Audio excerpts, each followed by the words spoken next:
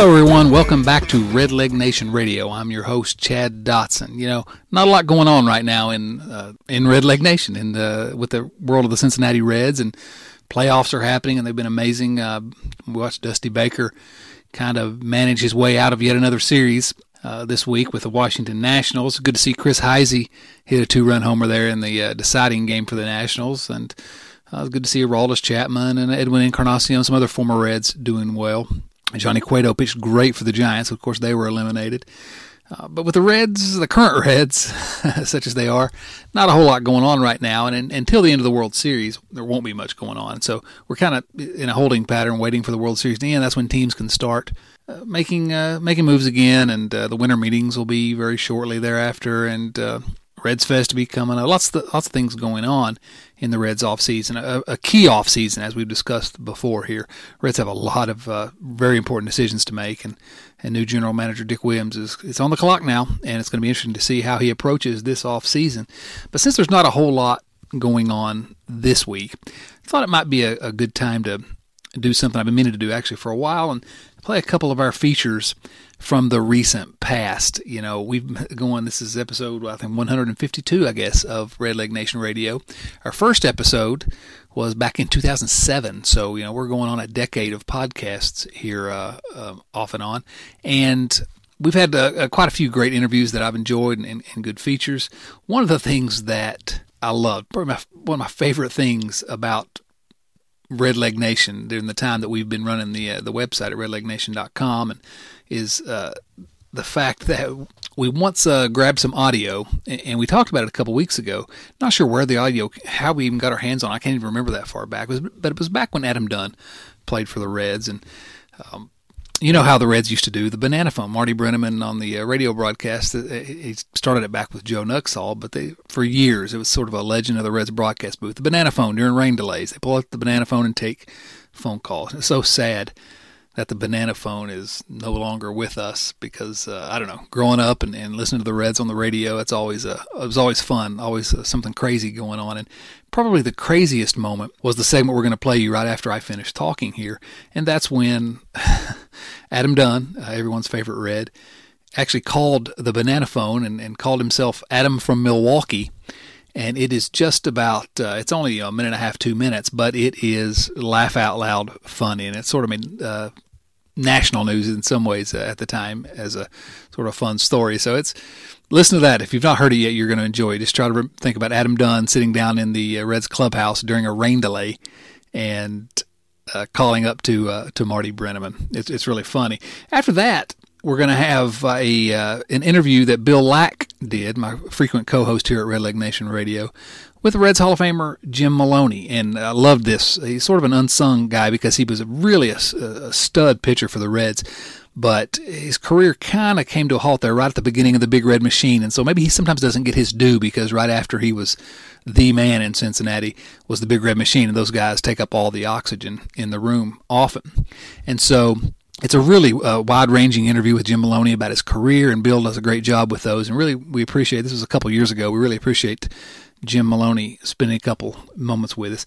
If you're looking for a somewhat more substantive analysis of the Reds' offseason plans, what they're going to need to do to return to the playoffs next year, go listen to our most recent episode where Jason Linden joined me, and we talked about all manner of things. But for this week, really, I hope you're going to enjoy these two. These are about two of my favorite moments from Red Leg Nation Radio's past. Adam from Milwaukee and Bill Lack's interview with Jim Maloney. Enjoy.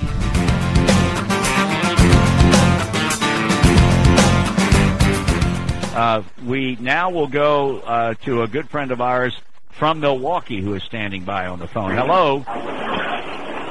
Hello. Hello, Marty. Yes. Marty. Yes. Marty, this is Adam. Marty. Yes. This is Adam from Milwaukee. Hey, Adam, how you doing? I'm good. How are you? Good. Do you think Scott Hatteberg is a good player? Yeah. Hello. Marty? Marty. Yes, Adam from Milwaukee. Do you think Scott Hatteberg is a good player? Do you think he's a good player? I think he's overrated. Who would you rather see play at first base? I can tell you're a big fan. I am. Maybe Luke Stowe. You think that'd be an improvement? I think so. He's a little young. Defensively. He's a little bit young, isn't he, Adam? No.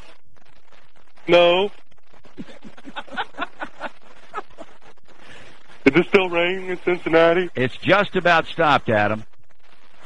Do you have your shirt on? Last I checked, I did. Yes. Why? Just curious.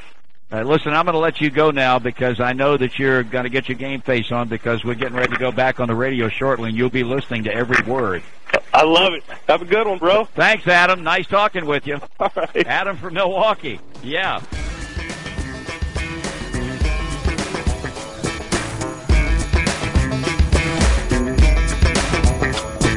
Welcome to a huge episode of Red Leg Nation Radio. As we're very privileged today to be joined by one of the Reds' all-time greats.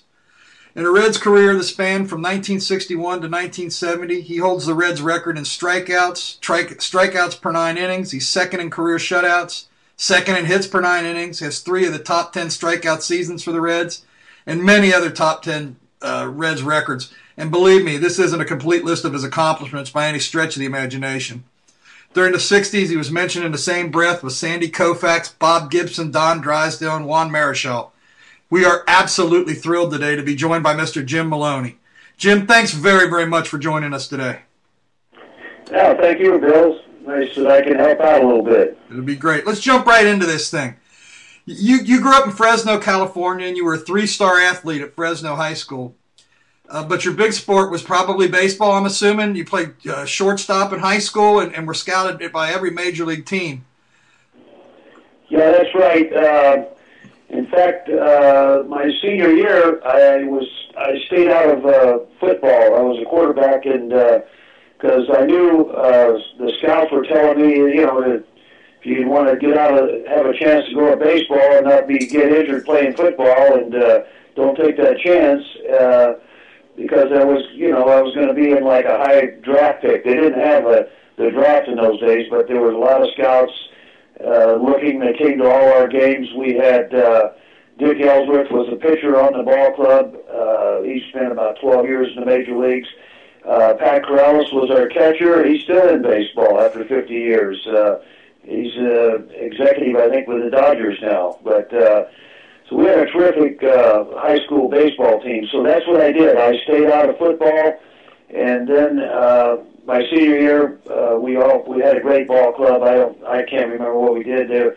They said we had the best team in the state at that time, but I don't even know if they kept those kind of records or not. But we had a good team for a high school, and we had about 5 guys that signed pro contracts off that team. 2 others that were pitchers that hurt their arms in the minor leagues and had to drop out.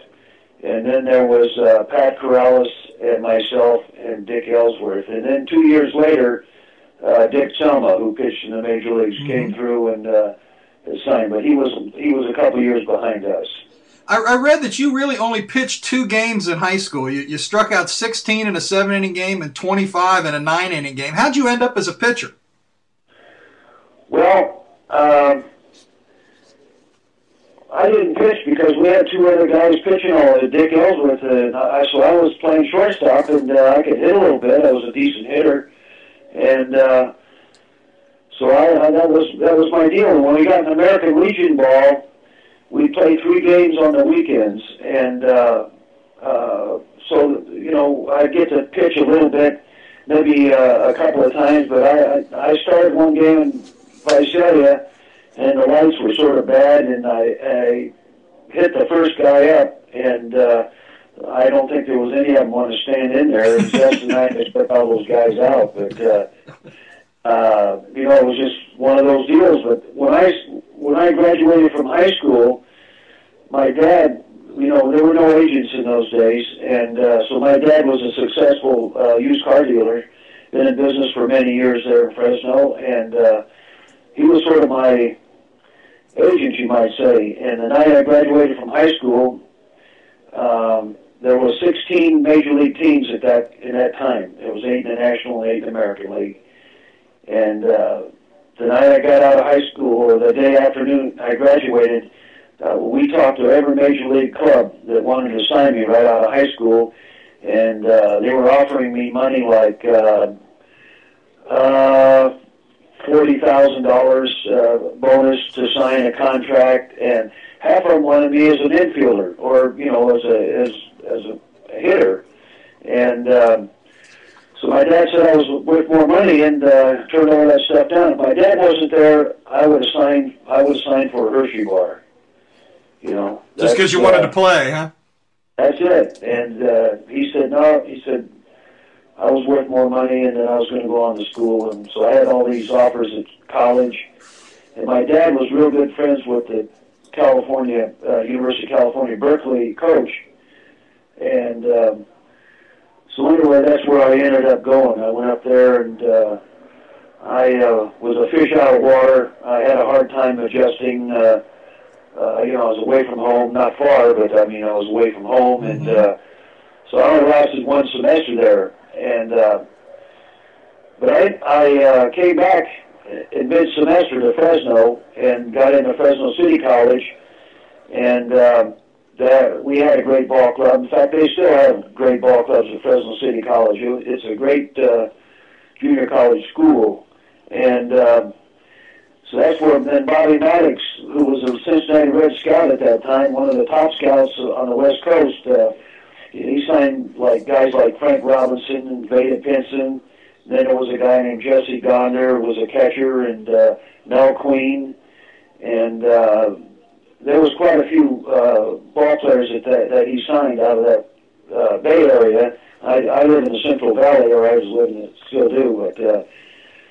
So he snuck into Fresno, nobody knew anything about it, and he got a hold of my dad, and he says, we want to sign the boy, and so we all got together at a hotel where he was staying downtown Fresno, and anyway, they come up with a contract and offer me a major league contract guaranteed for 3 years, and the minimum salary in those days was $10,000, and it was $7,000, and the Reds were offering me $10,000 guaranteed for 3 years, and right around $65,000 bonus. So, as my dad turned out, he was right. I got a little more money. But anyway, my dad was also very good friends with George Bryson, and at that time he was the television color guy for the Reds. And so anyway, he was talking to my dad, and then they wanted me there, and that's how I ended up with Cincinnati. So. That was a good choice for me. I enjoyed all my years there in Cincinnati, and great city and great people, and I'm glad I was able to stay 10 years in one place. Well, okay, let's back up to the beginning of your career here. You spent 59 and part of 1960 in the minors, but you made your major league debut on July 27th, 1960. What do you remember about that day?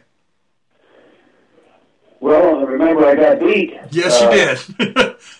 But anyway, I started against the Los Angeles Dodgers in the Coliseum. They were playing, the Dodgers played in the L.A. Coliseum, a football field, and they made it into a baseball field. It had a real short left field fence that, it was only like 290 feet. They put a high screen on it, and the guy could hit a line drive that would go out any ballpark, would hit the screen and hold the guy to a single. And but anyway, I pitched against Don Drysdale, and I didn't do bad. I gave up a couple of runs, and I ended up he shut us out. I ended up getting beat, I believe, 2-0. Yep, you only gave up one run, Jim. Oh, I did. I didn't realize that. We got beat 2-0. Yes, you did. That team had some pretty good players. I mean, Duke Snider was still a pretty good ball player. They had Frank Howard, Maury Wills was on that team. Yeah, they had, and then they got this Wally Moon, which was sort of at the end of his career, but he was a left-hand hitter, and he learned to hit the ball inside out. He hit those little fly balls into the left field bleachers. It was only, and they called it the moon shot. Yep. So he had that. So he was, they had big Frank Howard. He was just getting started, but he was a fairly easy out for me. He swung at bad pitches and chased curveballs in the dirt, but when he learned the strike zone, he became a real good hitter. Well, and it's one thing to have your major league debut, and it's another thing to have your major league debut against the defending world champions. and Don Drysdale. Yeah, that was, and then I had all my folks. My parents came down, and and there was a lot of things going on, and but I went out there, and Ed Bailey was our catcher, and I was having a hard time seeing the signs. The lights were sort of, they weren't really, my eyes weren't very good. They were okay, but in that particular ballpark, there was a lot of shadows in between his legs there when he was giving me signs, and I crossed him up a couple of times, and we changed the signs, and the signs were very, very simple. It was a fastball. He put his left glove over his left leg when he gave the sign, and it was a curve. He'd hold the glove right on top of his knees, so I mean, anybody in the ballpark would figure that out. So anyway, so that's what I remember. I remember that, that was a long time ago. So, Jim, you were 0-3 when you finally got your first big league win on August the 15th against the Braves at Crosley Field. But to be fair, you lost to Drysdale and Sandy Koufax in 2 of those 3 games, and your team didn't score a run in either one of those. But the Braves had some pretty good hitters, too. A guy named Aaron, a guy named Eddie Matthews, and you held them to 1 for 8 against you that day and struck out each of them once. And you only gave up 3 runs that day. And then later that year, you threw a 4-hit shutout against the Phillies on September the 24th at Crosley. The Milwaukee, all the ball clubs that I pitched baseball against, I mean, a lot of ball during my career, Milwaukee had very good hitters, with Aaron and Matthews, and they had Frank Bowling, I think, was the second baseman, and they had Minke was there, and there was some other, they scored a lot of runs. But anyway, over my whole career, I think I did, they were a club that I had the best luck with. I mean, I go out there and somehow I just feel like I was in the zone, like they say today. But that's the way it was. So there were some real good hitters. The years I came, through and played those 10 years, I get asked all the time, all the money situation going on today, and I'm really glad that I came along when I did. I got to pitch against some of the greatest ball players that ever put on a uniform, and I had some great teammates over the 10 years there in Cincinnati. I want to ask you about one of those right now. Most of the fans or people that listen to our podcast here know Joe Nuxhall as a broadcaster. Tell us about Joe Nuxhall as a player and as a teammate. Well, Nuxhall was, when I came up in 60, he was with us, and then in 61, I was there the whole year, and that was the only year they traded Nuxhall, I think, to Kansas City, and we won the pennant that year. Yep. And then Nuxhall came back to the Reds, and then he finished out his career there and went up from the field to the booth, the radio booth. But I'll never forget Nuxhall. He had a temper, and early on, I don't know what year it was probably the first year at Candlestick Park, maybe 62 or somewhere in there. And Nuxie he was pitching, he was going along mowing these guys down, and he got to the 9th inning, and I think he had a 1-0 shutout. And he got to the 9th inning, and a guy came up and hit a little two-hopper or something back to him and kicked off his glove. He went over a couple steps and sort of slipped, and he made a bad throw to first base for an error. And McCovey was the next hitter up, and he hit it in the bay. So Nuxhall, and as I said, Nuxhall had a little temper, and they were just starting to put in the clubhouses. They were just starting to put food out. They had guys some clubhouse guys were better than other guys, but the clubhouse guy at Candlestick, the visitors clubhouse guy, was a guy named Murphy, and he's still the clubhouse guy for the home team. He's been there for years. But anyway, he was just a young guy, and he was just starting out. He had these hamburgers and hot dogs and all that stuff laid out there, and boy, at Nuxhall, he'd run off the field and went in the clubhouse, and I'm telling you, there was mustard and hot dogs and everything else all over the clubhouse. It was flying, huh? Yeah, and it cost him quite a few dollars to get the thing straightened out. But, Nuxie, he learned to control his temper, and he became a a real nice pitcher, in the latter part of his career. He was if he got hit a little bit, he didn't blow up. He was staying within his means, which was good. Good for him. Moving on, Jim, into 61 now. I read an article that said you developed arm and shoulder problems in spring training that year that plagued you off and on for the rest of your career. And even with that, as I looked through your record and I looked at every start you made every season in your career, you didn't seem to miss many starts. What do you think is the major difference now between the way pitchers are handled now and when they were handled the way when you pitched? Well, there was no pitch count. I mean, we kept track of the pitchers. The starting pitcher who was going to pitch the next night, he took care of. We had these little sheets where we mark where the balls were hit, and how many pitches, and what kind of pitches the guy hit. So, you sort of stayed in the game and watched the guys you were going to pitch. And so, like myself, I pitched 9 innings, and I threw hard, so there was a lot of foul balls. There were strikeouts. So if I threw 115 to 130 pitches, that was pretty good night for me for 9 innings. And I started that wear and tear on your shoulders. I don't think God had put that thing on your shoulder to throw that white rat around. It's an awkward motion to throw overhand with if you're a softball pitcher, you can just throw one game after another underhanded. But when you start to come over the top, and it puts a lot of wear and tear on your shoulder. And I used to get it in the back part of my shoulder. And they said that was better back there than if you got it on the front part of your shoulder. I never had any problems in the front, but we had a doctor named George Ballou, and he gave me a cortisone shot, and if he hit the spot, I'd miss one start, and it was like getting an oil change. I'm just ready to go, and that's what happened. That's what I did.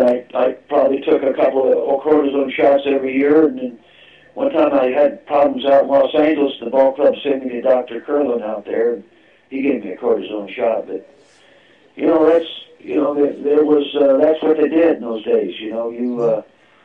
There's a lot of times you go out there and pitch, and you're not right, and you're sore, and but you just try to get them out the best way you can. You don't say anything about it.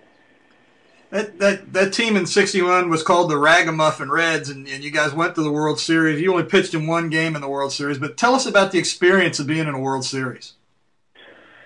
Yeah, well, that one game I pitched in there, if you happen to go to the refrigerator and get a sandwich and a soda, you had a good chance of missing me. Because that was the last game, and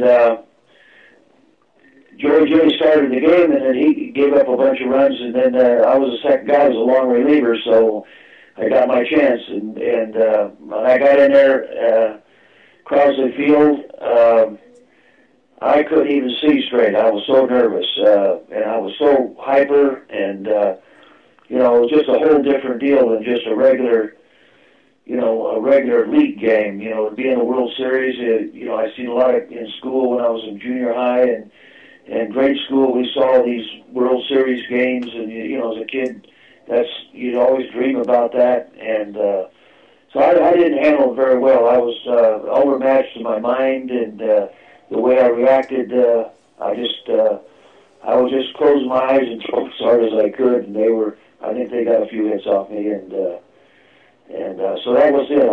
I think I got one guy out, and I was out of there.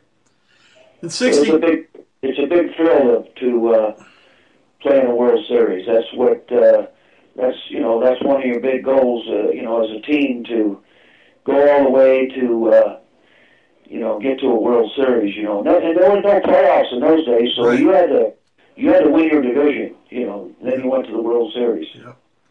You started the 62 season in the minors and got called up in June. From there, you went 9-7 with a 3.51 ERA, which was well below league average, which is a pattern that you would keep basically for the rest of your career until the Achilles injury. And even that season, your last 25 innings, you only allowed 1 earned run and struck out 24. two other Reds all-time greats were already on the Reds when you came up. Tell us a little bit about playing with Vada Pinson and Frank Robinson. Well, I rocketed next to Pinson, and on the other side of him was Frank, and then there was a corner there. Frank entered the corner down it. And so I rocketed next to him, and, Robinson was he was a great hitter. He was a great player. He's a Hall of Famer, and that's the way he played. He played hard every day. He was a guy that if you needed to have a base stolen, he could run like a deer, but he would never just go and get on first base and start stealing. He would only take that base if you were going to have a chance to win the ball game. So he never got thrown out very much.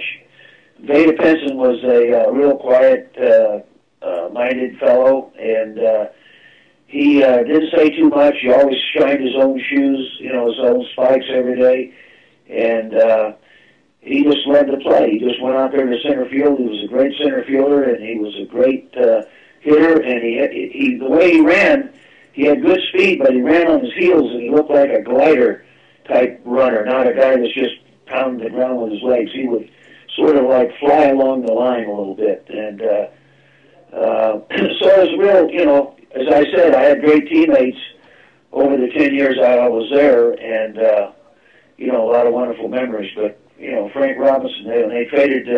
That's probably one of the worst trades that Cincinnati ever did. When they traded him to Baltimore for Milt Pappas and Dick Simpson, I think. I think it was. We'll talk a little bit more about that when we get up there. Does Jim Maloney think Vada Pinson's a Hall of Famer? Well, he certainly needs to be considered. I mean, I don't know. He's should be on that list. I don't know if he is or not, but if you don't get enough votes there for some years or something, you drop off. But for he passed away some time ago, so I don't know if there's a Veterans Committee or how they do that, but. He was a great ball player, and he's in Cincinnati in those days, great ball players sort of flew under the radar because the media and stuff wasn't. We just had two beat writers and that traveled with us, and they didn't have all that ESPN and stuff going on today like they do. So and I really enjoyed that part of it. I really wouldn't have played. I liked to play in New York. With all the fast lane stuff that goes, and everybody's, big city, and, you got to go miles to get out to the country to get in to see grass. And so when I came to Cincinnati, it's wonderful. It was under the radar, and, you could go into a restaurant and have dinner, and nobody's going to bother you, and if they do, they're very courteous about it. And so anyway, that's, I think, being in Cincinnati, that probably hurt Pinson a little bit. Hey, Jim, much is made of young guys, especially ones that threw as hard as you did, going from being a thrower to a pitcher. Can you tell us about that transition for you? Was there a time when, the light bulb went on, or was it a gradual process? And when do you really feel like you figured out how to pitch? Well, I when I first came up in that first year, I was really just a thrower. And then I came back in '62, and I just like you said, I won 9 and I lost 7, and had decent earned run average. Then '63, I took off from 62, and I had a big year '63. But my control got better. Even though I walked guys, I don't think I led the year, a couple of times in wild pitches. And, sometimes that being a little wild will help you, especially if you're a hard thrower. Now, if you're a finesse-type pitcher, that's not good. So, I threw everything. I didn't know anything but 100% on every pitch. Jim Turner, I had a hard time picking up a changeup because I just couldn't I slow my motion down and I tip it off. So he said, just throw a change off your curve. So I did that. to big hitters that take big swings. And man, I got a lot of guys out on that pitch, and that helped me out. But when I pitched, it was a hard fastball and a hard curve. I mean, that's what it was. Okay. As you said, 63 was a breakout season for you. You became one of the premier pitchers in baseball. You won the Ernie Lombardi Award as the Reds MVP. You went 23-7 with a 2.77 ERA when the league average was 4.3.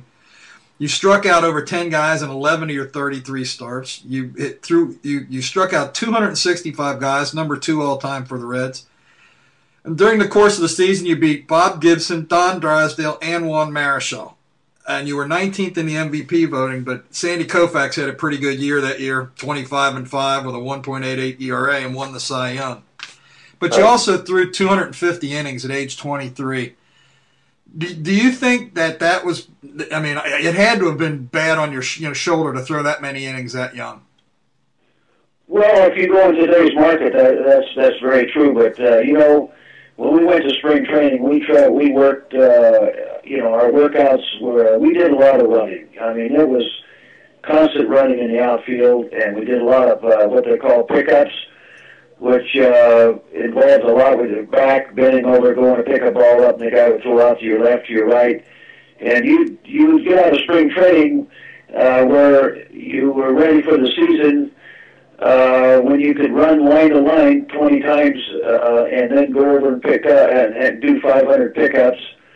And, so you got in shape to pitch, 9 innings. That's what you were, you were getting in shape for. Now, I don't know in today's market, these pitchers, they take them out in 6 innings, pitch count, this and that. And so I don't know if they're getting in shape just to pitch 6 innings or what, but, it seems like that's what they're all programmed to do that. If you get 100 pitches or 105 pitches, hey, get me out of here. I'm out of here. A couple of your games that bear talking about a little bit that season, and on July the 23rd, pitching against the Cubs, you threw a one-hitter and struck out 13, and I looked at the box score and I go, wow, you see Lou Brock, Billy Williams, Ernie Banks, Ron Santo, 4 Hall of Famers. You had them 0 for 13. Do you know who you gave up the hit to? His name was Ellis Burton. Ellis Burton. Center fielder, is that who that was? He was an outfielder. I can't remember whether he was a center fielder or not. Yeah, and I think he gave up the hit in the first inning or something like that. Oh, wow. But, the Cubs, they had a hard time winning ball games, and they had great ball players. So I don't know what the deal was. Maybe their pitching wasn't. They had Fergie Jenkins over there's a Hall of Famer. And, yep. But they just couldn't. They were trying different things. They had roving coaches and roving managers, and they tried everything. But the Cubs, Ron Santo and Billy Williams and Ernie Banks, that's a pretty good trio right there. Yep, and they had Lou Brock. Lou Brock was still in Chicago at that time. So at that time, then he got traded over to St. Louis. Yep. Yeah, that was another bad trade. Yeah. At that time, Jim, you were playing for legendary Reds manager Fred Hutchinson. Tell us a little bit about Fred Hutchinson. Fred Hutchinson was a great manager. He was a guy that was tough.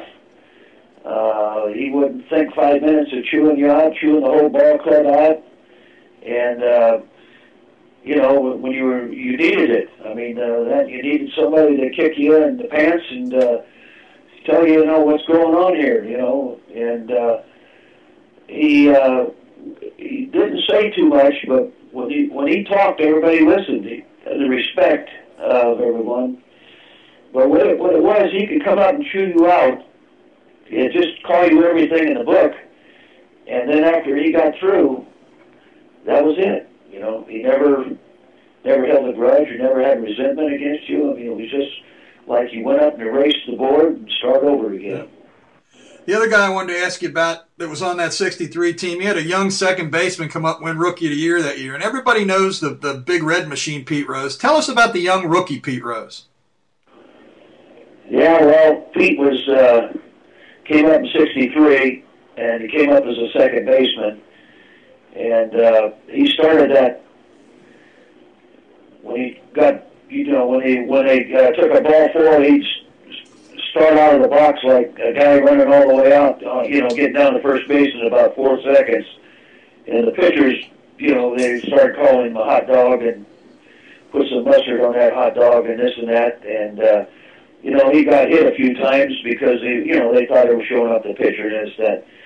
And after a while, he started putting those hits together and having those years, 200 hits every year. And that's the way he did it. That's the way Pete Rose played. That guy was a fantastic hitter, and right-handed or left-handed. But his arm, he hit, so they found a place for him. Yep.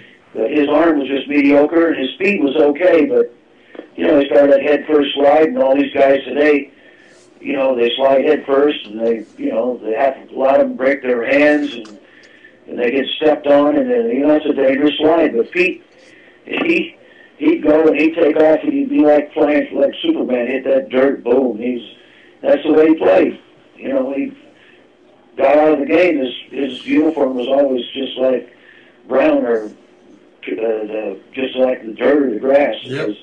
He was always in it. So, but I'm glad I played with Pete. He was. I'm sure he helped me win a lot of ball games, and he helped Cincinnati win a lot of ball games.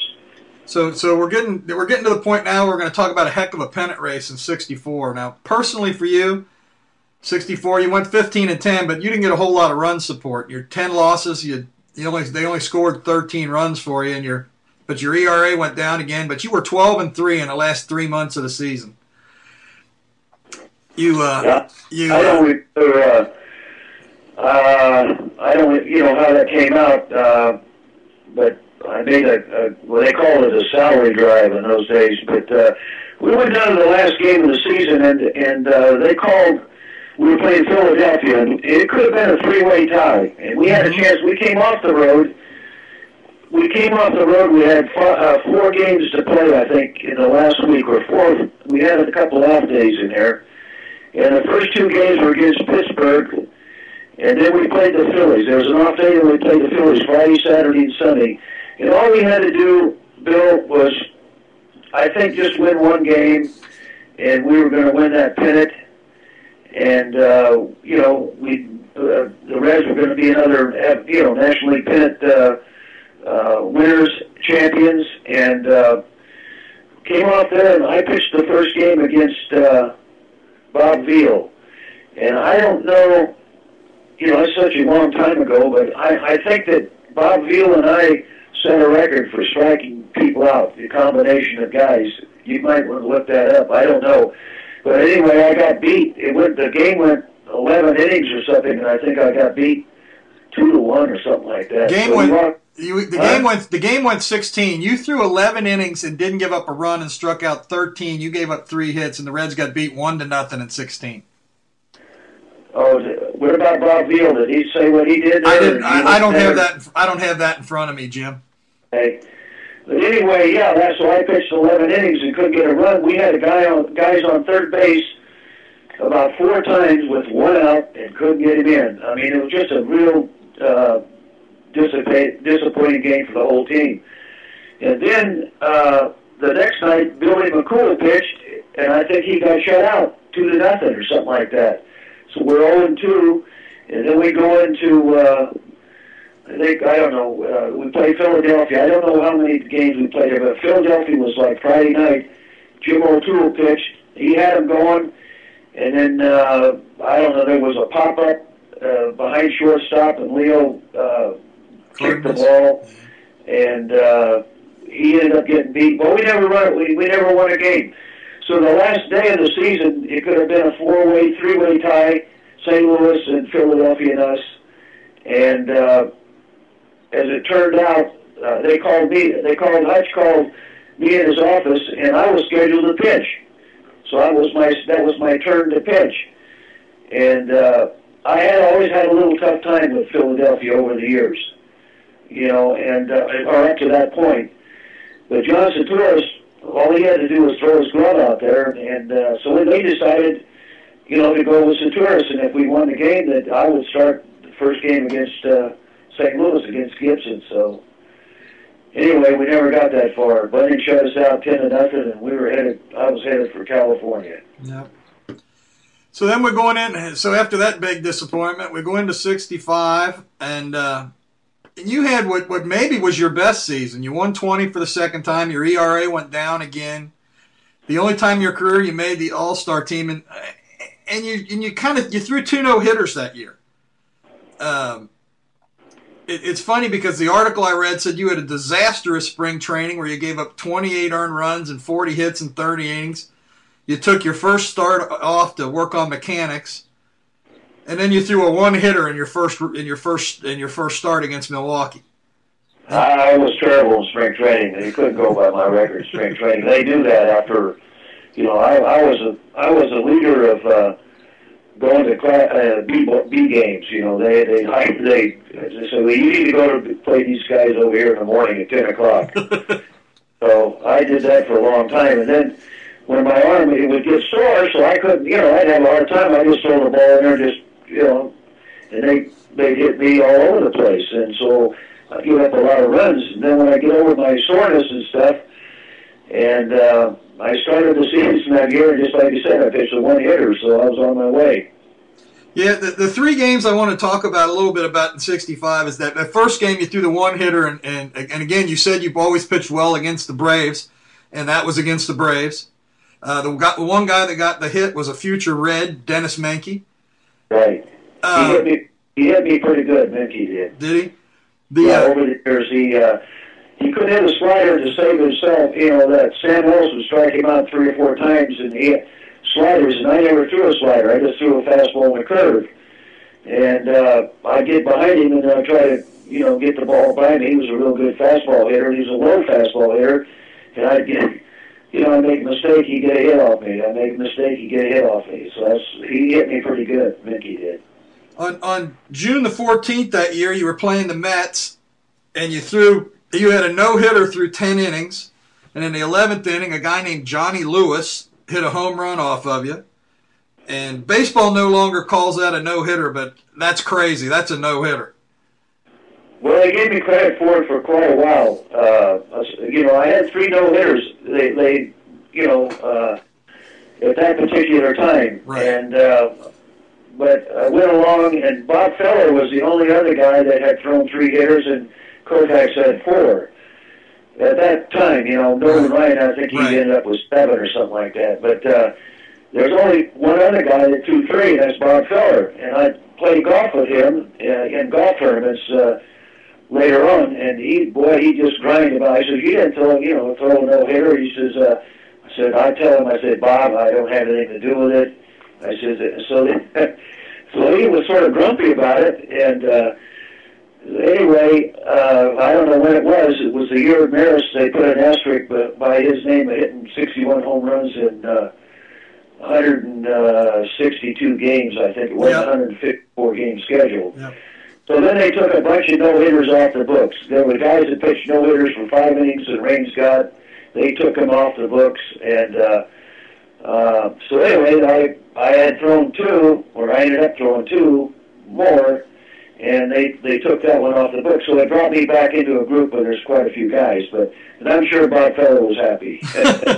Later that year in August, up against Wrigley, you threw a 10-inning no-hitter where you struck out 12 in the first game of a doubleheader, and Leo Cardenas kind of saved you that day by hitting a home run for you in the top of the 10th. Yeah, that 2 months before that, just like you say, I threw 10 innings, and I had you're sitting on the bench, and there are no hits up there, and 0-0, and you still got to keep pitching, and then I end up. The guy, Lewis, hit a home run off me, and I got beat 1-0. And 2 months later, I'm sitting on the bench at Wrigley Field, and I'm in the same position. I pitched 9 innings. I'm sitting down, and it's no hits. Cubs have no hits. The score is 0-0, and I still have to pitch. And I'm thinking to myself, man, this is a tough league. This is a real tough league here. And so as it turned out, I was on the on-deck circle in the top of the 10th inning, and Leo was the 8th hitter, I was the 9th, and he hit a ball, and the ball curved, and I'll be darned if it didn't hit the foul pole down the left field line, so we got a run. And then I got him out in the bottom of the 10th. So within two months there, I've thrown 2 10-inning no-hitters. I won 1 and I lost 1. Wow. After that season, as you alluded to earlier, was the trade of Frank Robinson to Baltimore. Tell us about the players' reaction when they heard about this. And did anybody that played with Frank Robinson believe he was an old 30-year-old player?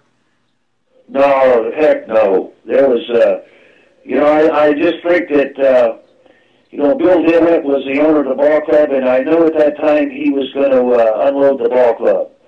I think he was just trying to cut a salary. I don't know what Frank made. It was no big contracts like they have today, but maybe he might have been making $65,000, $70,000. I don't know, but that would probably be.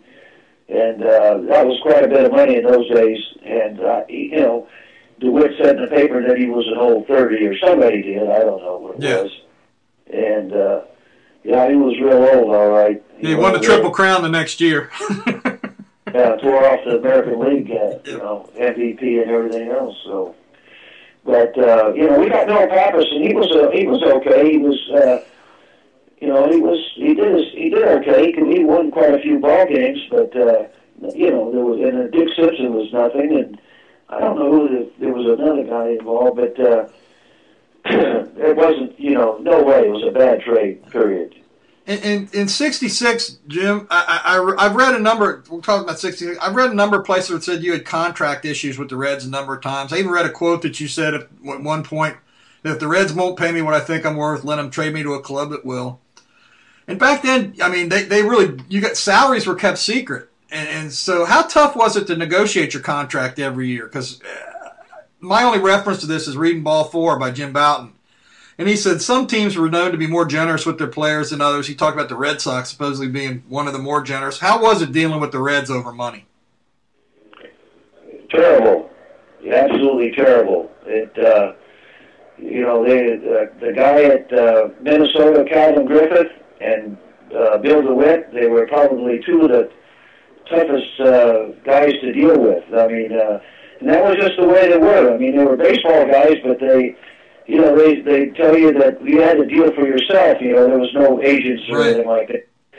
And you go in there, and I'm just a behind-the-ear kid from Fresno, and he's a lawyer and sharp businessman, and and they're telling you things that we don't have the money because we don't draw the people, and you don't know whether they're telling you the truth or not. But I had contract problems every year. Every year that I played after the 23-7 after 1963, I had contract problems every year. One year, 1965, I didn't get to spring training. I was the last guy to sign.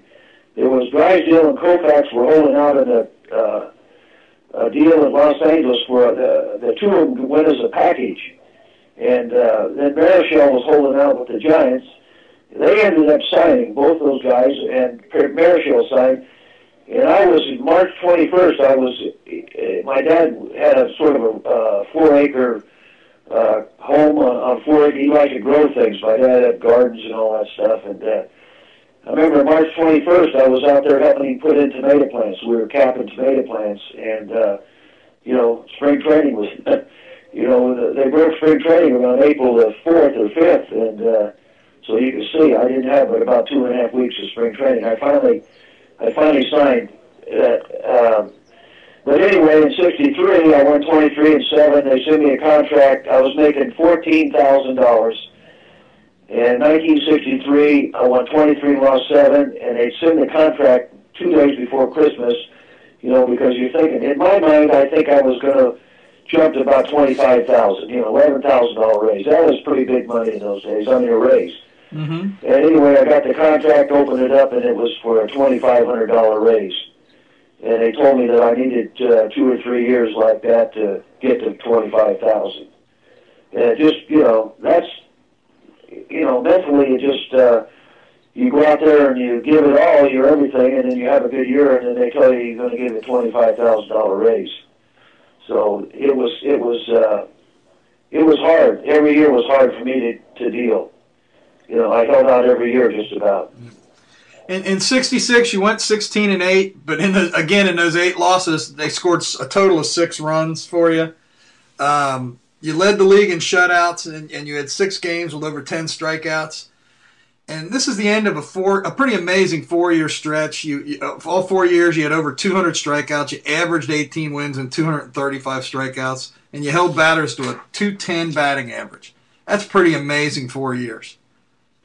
Yeah, I had a fairly good run those 4 years. And after that, it was more arm problems and other, I had problems with my heel in '69, and then I finally had the problem with the ruptured Achilles tendon. So I went, I hit a plateau, and then, when I had that injury in 1970, and I was jumping up ahead of you there a little bit, but that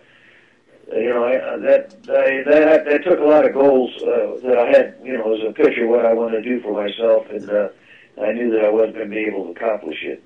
But by the end of '66 and going into '67, you changed managers again, and Dave Bristol had taken over the team. What was Dave Bristol like as a manager? Dave Bristol came up in the organization. Dave Bristol was fine. He had Tommy Helms and Pete Rose in the minor leagues, and a lot of guys that came up under Dave Bristol. He was he was a player's guy. He'd played a little ball, never in the major leagues, but he was a scrappy guy as a player, and that's the way he wanted his teams to play. And Bristol was a good manager. I can't say anything even halfway negative about him. He was supported everybody, and he'd chew you out when you needed chewing out, and he had the ball players' respect. He had their respect. You even in '67, you had a pretty good year. Your ERA went up a little bit, but still it was almost a run below league average. And you got your only opening day start in 1967. How well do you remember that game against the Dodgers on April the 10th? The Dodgers, I thought it was Houston. Oh, I think it was, unless I wrote it down wrong. Anyway. Yeah, I remember the one start I had at opening day was against Houston, and Jimmy Wynn hit a home run off me, and I lost 3-0. Oh, this game you won. 7 innings, 1 run. Yeah, I don't remember that, to be honest with you. Okay. You might have looked on the wrong page. I might have been. On August the 16th that year, you left again. This is not the first time. I don't think this has happened, but you left a game in the 6th inning with a no-hitter. You hurt your ankle. In Pittsburgh, yeah. Yeah. I had it had been raining, and they had at Pittsburgh at Forbes Field. They had a thing that a tarp. They just turn on the switch, and a tarp would come out of the ground. Now that's hard for someone to listen to this that can imagine, but they had an automatic tarp that would come out of the mound. It would ran along the first base line, and it would come up out of the ground. These big rollers and stuff, and it would roll the tarp out over the diamond. And then when they had to go to roll it back in, it would roll in, and then they'd set it down, and then go down, and it was like maybe a 1.5 foot wood plank that covered the top of it. It was along the right first base line, inside the foul territory. And that was one night there where I had some really, there's times when you remember, I had some really outstanding stuff that night, and I think I retired the first 18 guys that came up. And the guy hit a hopper, and I went over and I slipped in the grass, and I really wrenched my ankle, and I couldn't go. It blew up and everything else, and there was never a no hitter thrown in Forbes Field, and all the time, all the games that played there. So. Anyway, who knows? But that was another time that, one of the times that something happened, just a freak accident. Another significant game, at least for Reds fans, was on August the 26th, and I'm sure this game you don't remember this game, but it was your first game throwing to a young catcher from Oklahoma, a guy named Bench. Yeah, that he was a when he first came up. I mean, he carried himself. He was like 19 years old, and he was already running the ball club by the time he was 20. I mean, that's somebody to have that ability. I never said 2 words my first 3 years. They told me just to shut up and take directions. Veterans. And when Bitch came up, he was already a team leader. I mean, he was telling people what to do, and you didn't run out of the ball, he'd tell you to run out of the ball. I mean, he was that's the way he was. So I knew right away that it was a special kid. There's nobody could throw out guys like he did, and could move around the back of the plate like a cat, and then have that kind of offensive power, as a hitter, and being a good hitter too. So I read a quote where you said that he comes out on the mound and treats me like a 2-year-old, but so help me, I like it. Yeah, I don't know where they come up with that, but evidently that must have happened. I don't remember that, but I think I popped out to some sports writer, and I may have been kidding it a little bit. And that's how and I don't know. They bring it up on the internet. I saw it too, but you never know. I mean, I probably said something like that, and just see what happens, and it shows up 40 years later or 50 years later on the. Everything's on the internet now. Yeah. Right. So you're getting into 1968 now, and you won 5. You ended up 16-10, and again you were almost a half a run below league average in ERA. You won 5 of your last 6, and finished the season with 3 straight shutouts, in which you struck out 40 guys.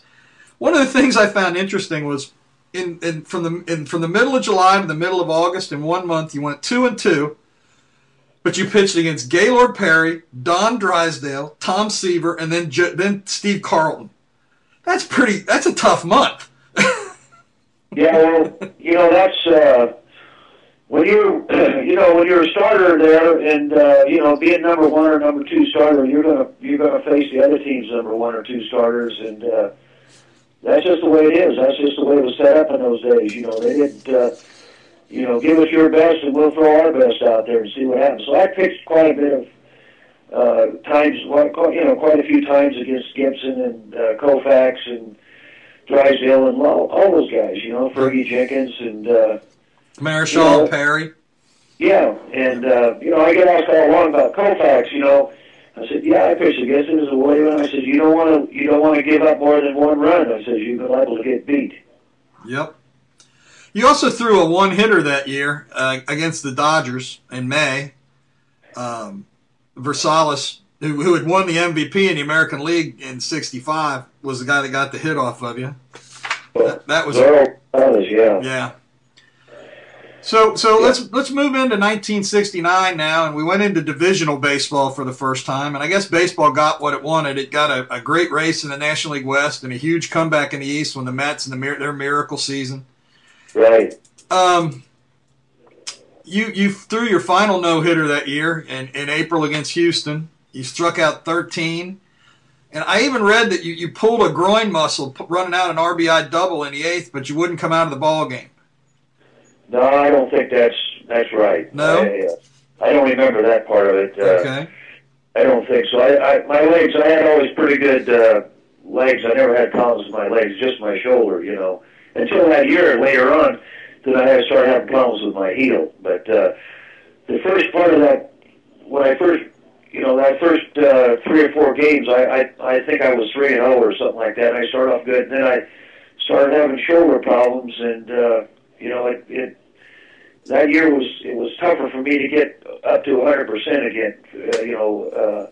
At that time in my career. So but once I got over that shoulder problems, and I was okay. It was good for maybe good for 100 innings or so, and before I'd have problems again. But that's just the way it was. That was the time. You just pitched, and you tried to pitch 9 innings every game. That's whether you show, like the Cubs game in Wrigley Field with no hitter. You didn't tell people about the. I think I hit 2 guys and I walked about 8 or 9, and I was 3-2 on a lot of guys. In that game, I threw 187 pitches. So, there was no pitch count, and then you figure out for 10 innings you have 8 warm-ups, so that's another 80 pitches on top of that, and then maybe another 40 pitches, 50 pitches warming up for the game. So you throw close to 400 pitches, you know, but I started having more serious arm problems in '69. You know, that started out in that year. Not starting out that year, but after about the third game. You know, I had 3 games, those first 3 games, I think I pitched 9 innings all 3 games. I'm not sure, but. And including one of them was your no-hitter. Yeah, that's right. Yeah. And then in 1970, you tore the Achilles tendon, and I think it was your second or third start. It was on April the 16th. That was the first start. Was it your first start? And yeah. You know, and we could what if forever if you'd have stayed healthy and pitched for those teams in the early 70s. Who knows how many games you could have won? But then, you know, so 3 years later, you were inducted into the Reds Hall of Fame. And Jim, we've talked about your pitching all, you know, for almost an hour, but you were a pretty good hitter too. Well, as I said before, I could have started. Half the teams wanted me as a hitter, and the other half wanted me as a pitcher. I had just because I had a real strong arm, you know. I mean, I had an arm that, you know, they put me on the mound and I'd throw, and you know, they looked, you know. I mean, I threw hard, and but anyway, I took my pride in when they first came up to hit. They actually used me for a pinch hitter a couple of times. I mean, that's after other guys were used. You know, it might have been an extra inning game or something, or, you know, and I took, you know, he let me hit with the extra guys, and so I kept my timing and stuff up there for about 4 or 5 years, and then then you just go in there and hit the days you start, you know, and then, but you're always in the cage of bunting, you know, you're bunting all the time, you know, because you can help yourself win some ball games, and so I took pride in that, and I know I helped myself with the bat, and, you know, by bunting. I was a pretty good bunter, and you know, people, you know, if you're a starting pitcher, you know, you should in the National League, you should be able to bunt. I mean, that's because you can certainly help yourself stay in the ball game. Number one, If you're a lousy bunter, the manager's going to make a change. But if you can bunt, you know, the manager you're going to get it down and get that runner over to second, or get him to second to third. He'll keep you in there, and you'll stay in the game. A chance to win the ball game. I was reading some numbers, and you handled some pretty big names pretty well. I read that Willie Mays hit 195 against you, and Billy Williams hit 185. Ernie Banks 216. Well, that may be right. I knew that the Mays did not like to hit off me, and Roberto Clemente didn't like to hit off me. And I had good luck with Billy Williams, but I can't say that much about Willie Stargell and Willie McCovey. They were tough outs for me, and they hit, you know, balls with power. I mean, those guys. Of course, Mays did too, and Aaron, and you know, Aaron hit a few home runs off me. I think of all, but I was trying to figure out the other day. I pitched against Hank Aaron 10 years, so that's a lot of at bats, and I think he hit 6 home runs off me. So, you know, I had pretty good luck with him. But the Rusty Staub was a tough out for me, but he didn't have the power like Stargell and McCovey. Man, I never could get my curveball over to those guys. It just seemed like I'd have to challenge them. When I challenged them, they took me over. I mean, they you know, glad it didn't get hit back at me. Jim, what would you say, other than money, is the biggest way the game has changed since you've played? Well, I think the pitching, you know, they're the way they you know, handle these pitchers today. There's certainly a lot of more the relief pitchers that with left-handed pitchers just coming in to pitch one batter against a left-handed batter. That was unheard of when I played. They started. They might bring the left-hander in to face the left-hand hitter, but he was going to face the right-hand hitter and the next hitter. You know, these guys can. I don't care who you are. If you're a pitcher you're right or left-handed. It doesn't make any difference if they're left-hand hitters or right-hand hitters. You get them both out. But today it's such a, and all the managers play the same way. They all, nobody wants to be different. I mean, it's, they all make those moves, pitching changes, games go 3.5 hours, and that's because of all those moves and stuff, and the pitching count. But the game today, from when I played, it's basically the same game. I see guys throw from the outfield, and there's bad arms. There's guys with bad arms, terrible arms. And when I played, there was guys in the outfield that couldn't throw very well, and there was guys that had great arms. But today, I don't really hear of anybody having. We used to take infield practice. They don't do it anymore before the games, and people used to come on the road and watch Mel Queen from right field. When they take infield and outfield practice, they would put on a show, and people come to watch infield outfield practice. They don't do that anymore, so I don't know why they don't, but they just don't do it. I have to ask you this question. The Reds' leadoff hitter, Shin-Soo Choo, has gotten hit 10 times in the first month of the season with no retaliation. Would that have happened in your day? Well, I don't know. I don't know, if he's getting hit, accidentally or if it's been intentional. But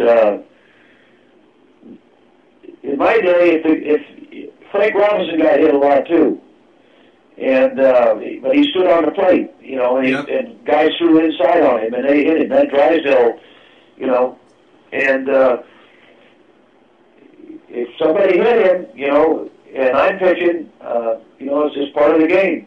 That's the way it is. You got to protect your own players, and but I many a time I'd ask Robinson. I said, "Do you think he was throwing at you?" And he'd say no, or he'd tell me, truthfully whatever it was. And if he'd say yes, a lot of times you can't tell. But if he says yes, well then you're going to protect your players. That's how the game is. Yeah. But the way these umpires are today, you come inside a little bit, and they start getting excited real fast. Yeah, they do.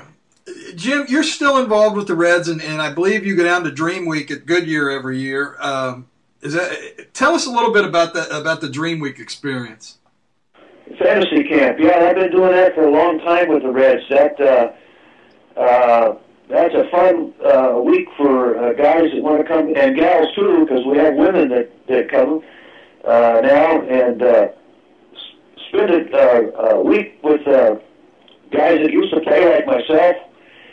And they go down and compete against teams.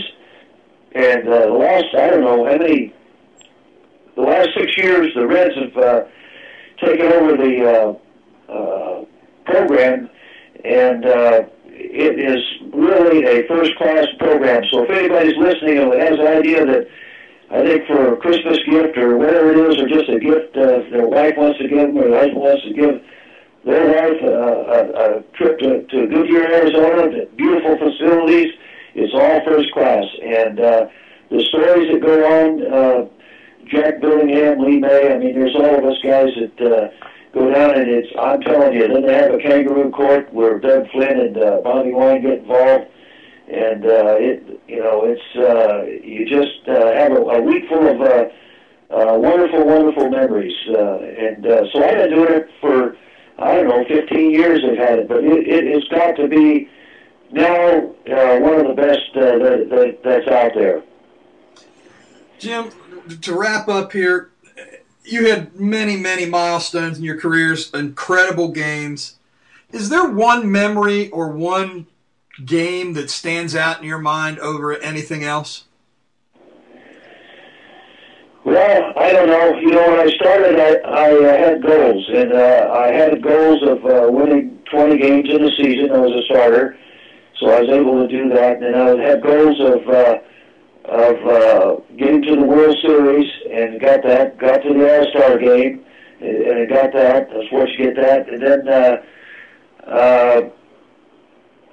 as far as one game, I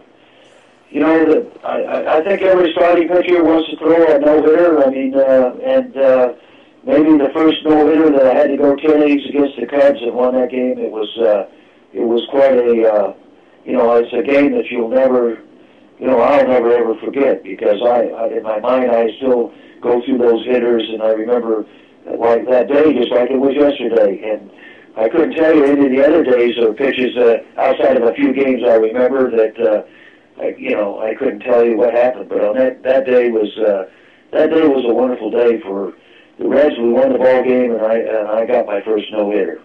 Well, Jim, I want to thank you very, very much for giving us so much of your time this evening. I've really enjoyed it, and I think our listeners will really enjoy it too, learning about you and your career and the Reds in the 60s. Thanks again very, very much for spending this time with us. Yeah, my pleasure, Bill. It was nice talking to you, and you did a good job. Well, thank you.